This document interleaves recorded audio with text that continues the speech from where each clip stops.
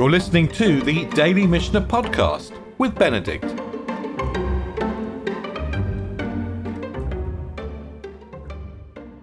So as we're going through the third chapter of Taanit, we've been talking about situations where some people have to fast and some don't. So we've been talking about, for example, a drought striking one city, but not another city.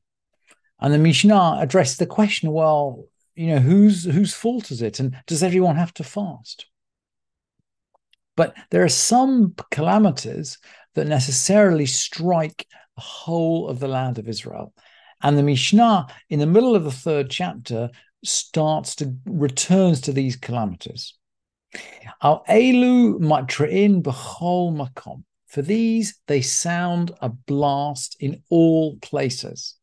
And when the Mishnah says matre'in, they sound a blast, the assumption is that they also mean to cry out, to pray, and to fast. In other words, when the Mishnah says they sound a blast, matre'in, it means that we've gone straight to the emergency level of fasting. So these are 24-hour fasts. These are bringing the Aron Kodesh out into the town square, putting ashes, and so on. Al elu matre'in b'chol makom. So for these, they sound a blast in all places. And now there's a list. Al hashidafon ve'al yerakon, for shidafon, which is some kind of drying up of crops because of too much heat. Ve'al yerakon, that is some kind of blight or plant disease.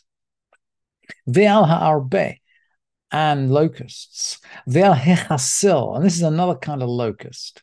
Ve'al ha'chaya ra'ah, for evil beef, for wild beasts. Ve'al ha'cherev, and for the sword. Matre'in aleha mipnei shehi makah mahalechet, and we blow for these because this is it's a makah mahalechet. Literally, it's a blow that walks. In other words, it's a blow that spreads. When locusts come to one city, they're going to come to another city. When the sword comes to one city, it's going to come to another city. In other words, once these things happen, the whole of the community needs to take action. And, it's a very interesting list, this. I thought it was based on the curses at the end of Devarim, which say, Yakecha Hashem b'shachafet uvakadachat uvadalakid uvachachur uvacherev, the sword, uvashidafon, here's the shidafon, uvayerakon, and here's the yerakon, urdafucha ad ovdecha, and they'll hound you to your death.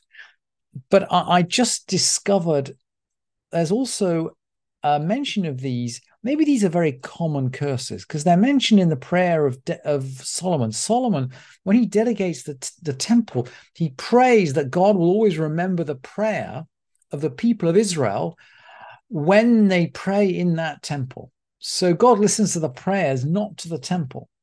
And he says, oh yeah, when there's a famine in the land, Ra'av Kiev Aretz. And then he has a list, Dever, when there's plague. And now he has our list. Shidafon, Yerakon, Arbe, Chasil, Kiye, Kiatzar, Lo'oivai, Be'eretz, Sha'arav. So when there's pestilence, blight, mildew, locusts, or caterpillars, or if an enemy oppresses them in any part of their land, well, of course, this is the cherev. And then he expresses the hope that individual people will pray and God will listen. So the sentiment expressed by King Solomon as he's dedicating the temple, and he's thinking about all these kinds of disasters.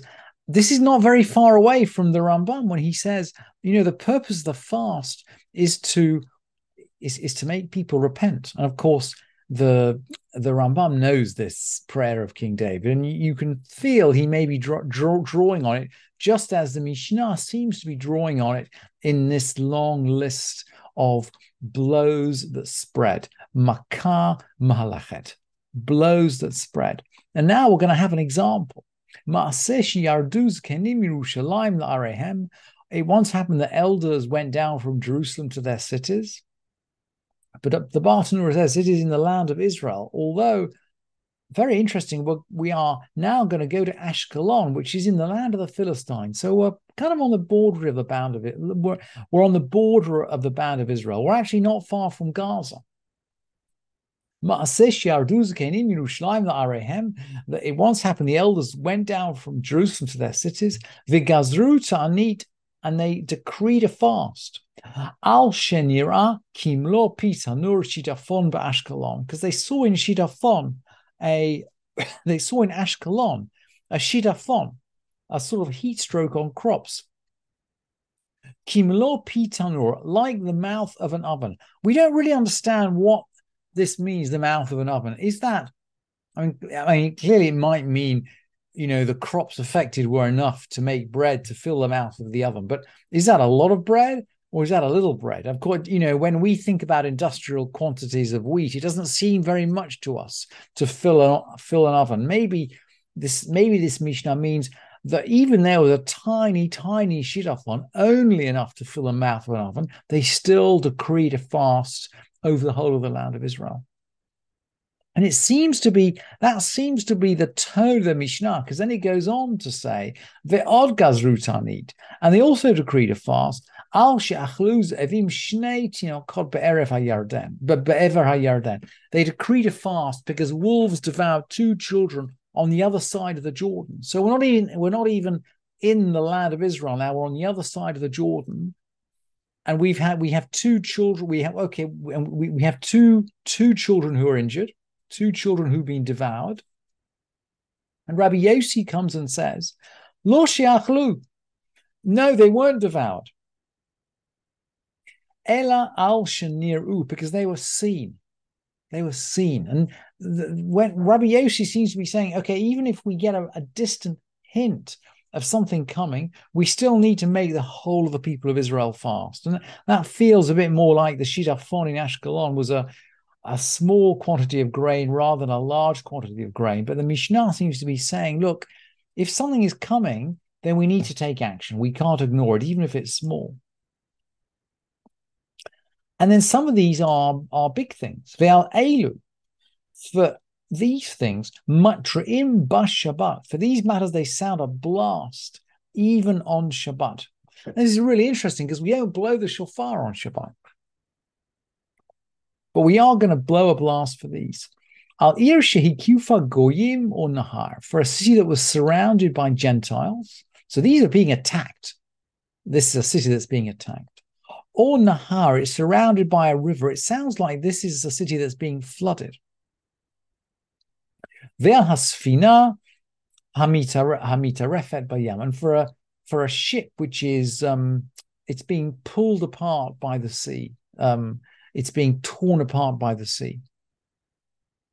Rabbi Yossi says, and now Rabbi Yossi is going to get into the question of whether we blow the shofar on Shabbat or whether indeed we fast on Shabbat.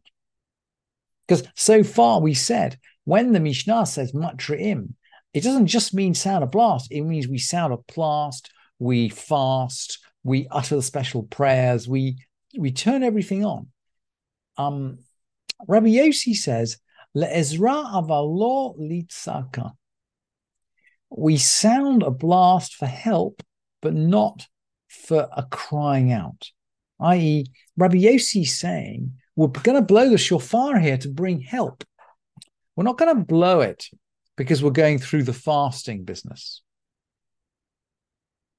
And Shimon HaTemani says, Shimon HaTemani omer afal hadever velo hodu lo chachamim. Shimon the Yemenite says also for a plague, but the sages don't agree with him. A plague doesn't seem to be an emergency. And Maimonides does give the halacha here. He says, we don't fast, we don't blow the shofar on Shabbat, and we don't fast on Shabbat, but we do pray on Shabbat. We do pray on Shabbat. So, and he says that the halacha doesn't go according to Rabbi Yossi. So he doesn't agree that we sound the shofar for help, but not for prayer. We do pray on Shabbat, but he says we're not going to blow the shofar on Shabbat for these emergencies.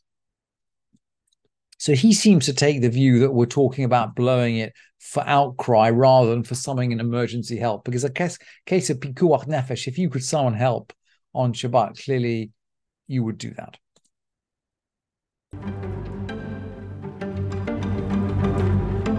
Thank you for listening to this edition of the Daily Mishnah Podcast with Benedict.